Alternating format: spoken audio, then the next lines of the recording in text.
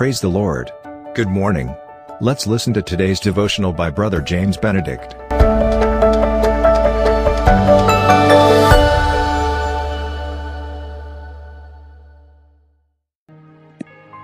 Greetings to you in the wonderful and omnipotent name of Jesus Christ.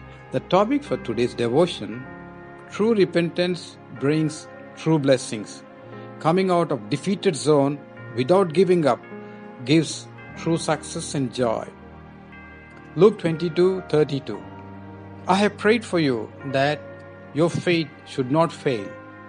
While Jesus was telling to his disciple Simon Peter, we dwell in our own sins, and when distress and calamity strikes, we realize that every intentional sin we do has its consequence, though forgiven by His grace.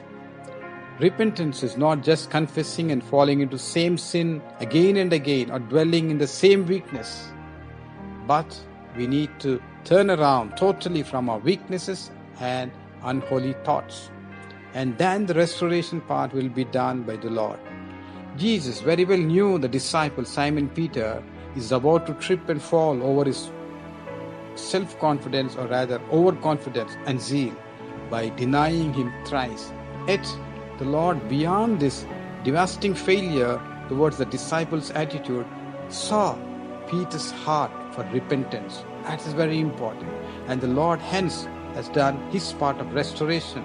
And in the very first meeting after the resurrection of Jesus Christ, the same timid Simon Peter, when he stood up with boldness and authority and power and spoke on repentance, 3,000 souls were added on a single day. And later on we see Peter and John healed a lame man, born lame by birth, near the temple. And then they preached. They were taken into custody the next day. But we hear 5,000 people were further added to the church. You can see it in St. John 4, verses 2 to 4. Similarly, if we have a setback spiritually, personally, or in any area of our life, we should not give up but bounce back like Peter and not dwell in the defeated zone. Never give up like King Saul and the great army who trembled against Goliath for 40 days and 40 nights because the power of God was not evident in their lives because of sin in the life of King Saul and the Israelites.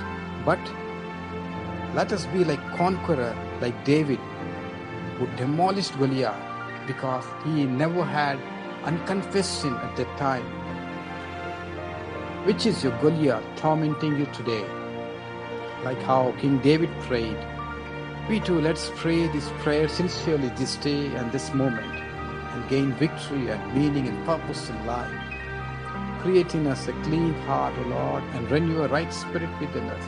Cast us not away from your presence, and take not thy Holy Spirit from us.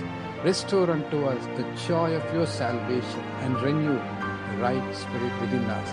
Lord, we pray that this prayer will be our prayer this morning and this moment. Give us, Lord, the restoration that we need very badly. In Jesus' mighty name we pray. Amen.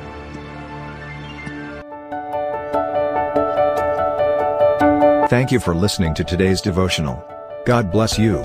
Have a blessed day. And always remember, Jesus loves you and cares for you.